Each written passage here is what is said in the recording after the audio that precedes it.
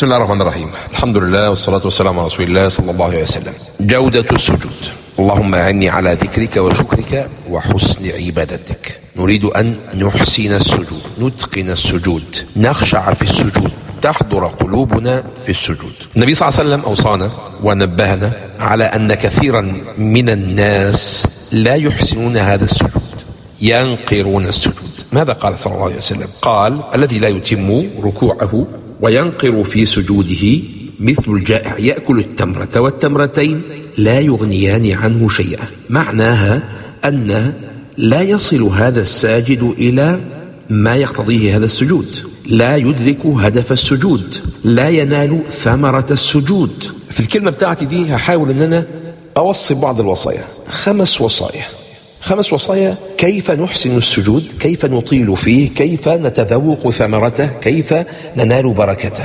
أول حاجة عدد التسبيحات في هذا السجود. كم كان النبي صلى الله عليه وسلم يسبح؟ ابن القيم يرى أن النبي صلى الله عليه وسلم كان المعتاد أنه يقرأ في ركوعه وسجوده يكرر مقدار 10 تسبيحات. سبحان ربي الأعلى 10 مرات في السجود. حسن البصري كان يقول: التسبيح التام 7 والوسط 5 وأدناه 3 تجزئك وتكفيك، لكن إذا أردت أن تتقن وتحسن ويحضر قلبك فزد في هذا التسبيح، أوصله إلى 7، أو كما قال ابن القيم عن تسبيح النبي صلى الله عليه وسلم أنه 10 تسبيحات. سبحان ربي الأعلى، سبحان ربي الأعلى، سبحان ربي الأعلى 10 مرات.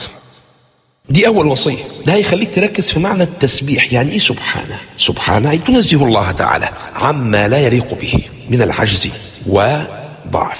الضعف وقلة العلم. الله سبحانه وتعالى تعالى عن ذلك علوا كبيرا. كل ما خطر ببالك فالله بخلاف ذلك. تعاتب نفسك أنك اتهمت الله في قدرته، أنك استبطأت إجابة دعائك، أنك شككت في رحمته، في حكمته، في رحمته. تنزه الله عن كل ذلك وتستعيذ بالله من خواطر السوء التي صادفتك عندما وقعت في مصيبة أو في محنة فظننت بالله ظن السوء. وصية الثانية الأعلى. ما معنى الأعلى؟ تفكر في معنى الأعلى، تطيل في سجودك لتجني ثمرة اسم الله الأعلى. الأعلى هو علو القدر وعلو الذات وعلو القهر. علو القدر، الله سبحانه وتعالى لا يستطيع الخلق أن يحيطوا بصفة واحدة من صفات جماله أو جلاله، ولا يحيطون به علمه. علي في القدر، على عن كل عيب وسوء ونقص. وعلو القهر، سبحان ربي الأعلى، القهار الذي قهر الخلق كلهم، فنواصي الخلق جميعا بيد الله سبحانه وتعالى، وكل الخلق مفتقرون إليه. ثم علو الذات، فهو مستو على عرشه فوق خلقه، مطلع على كل أحوالهم لا تخفى عليه خافية. الوصية الثالثة كيف تتقن السجود، تحسن فيه دعاء المغفرة.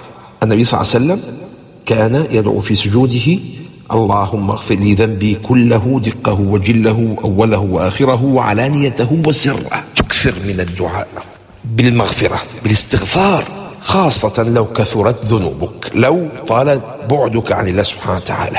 وكلما طال السجود مع الدعاء بالمغفرة كلما كان تساقط الذنوب عنك أقرب وأولى. بشارة النبي صلى الله عليه وسلم أخبرنا بها أن العبد إذا قام يصلي، أخبر بهذا النبي صلى الله عليه وسلم، أتي بذنوبه كلها فوضعت على رأسه وعاتقيه، فكلما ركع أو سجد تساقطت عنه. يبقى صاحب الذنوب الكثيرة هو أحوج إلى طول السجود من غيره، وكلما أطال في سجوده كلما تساقطت ذنوبه، كلما انشرح صدره واستراح قلبه. الوصية الرابعة: ادخر لك دعوة بشيء غاب عنك، أو أمنية تمنيتها، أو مشكلة وقعت فيها وترجو من الله أن يفرجها وأن يفكها وأن يحلها، ثم أطل فيها الدعاء في سجودك. ماذا قال النبي صلى الله عليه وسلم؟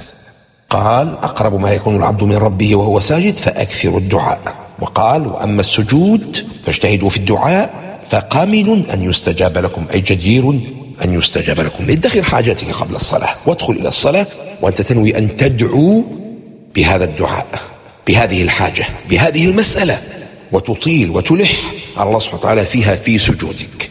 هذه هي الوصية الرابعة. الوصية الخامسة لتحسين السجود وإطالته وتجويده أن تذكر مكروبا، أن تذكر محتاجا، أن تذكر أخا طلب منك دعاء أو طلب منك حاجة أن تذكره في دعائك فتدعو له.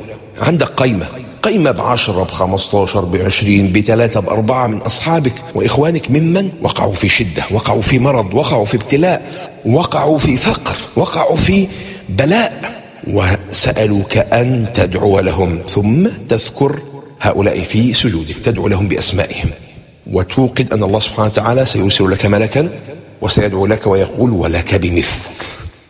أطل في السجود، اذكر إخوانك، لا تكن أنانيا في دعواتك، لا تكن صاحب أثرة بل صاحب إيثار. ادعو لهم والله تعالى يكافئك بأن يجعل الملك يدعو لك. هذه 5 وصايا نطيل بها سجودنا ونصل بها إلى ما كان عليه النبي صلى الله عليه وسلم أو نقاربه. ماذا كان سجوده صلى الله عليه وسلم؟ كان مقدار سجوده كما قالت عائشة رضي الله عنها مقدار قراءة 50 آية. كان كما جاء في الحديث ركوعه قريبا من قيامه، قريبا من سجوده، كان يطيل. تدخل عليه عائشة رضي الله عنها يوما فتراه يطيل السجود حتى ظنت أنه قد قبض. نتعجب ماذا كان يفعل النبي صلى الله عليه وسلم؟ في ماذا كان يفكر؟ ماذا كان يقول؟ هذه بعض الإشارات، إشارات 5: تفكر في التسبيح، معنى التسبيح والتنزيه، تفكر في اسم الله الأعلى، طلب المغفرة بالاستغفار، الدعاء بحاجة تريد من الله عز وجل أن يقضيها لك. الأمر الخامس أن تدعو لإخوانك المحتاجين والمكروبين وأصحاب البلاء وما أكثرهم اليوم. نسأل الله سبحانه وتعالى أن يتقبل منا ومنكم. جزاكم الله خيرا، والسلام عليكم ورحمة الله وبركاته.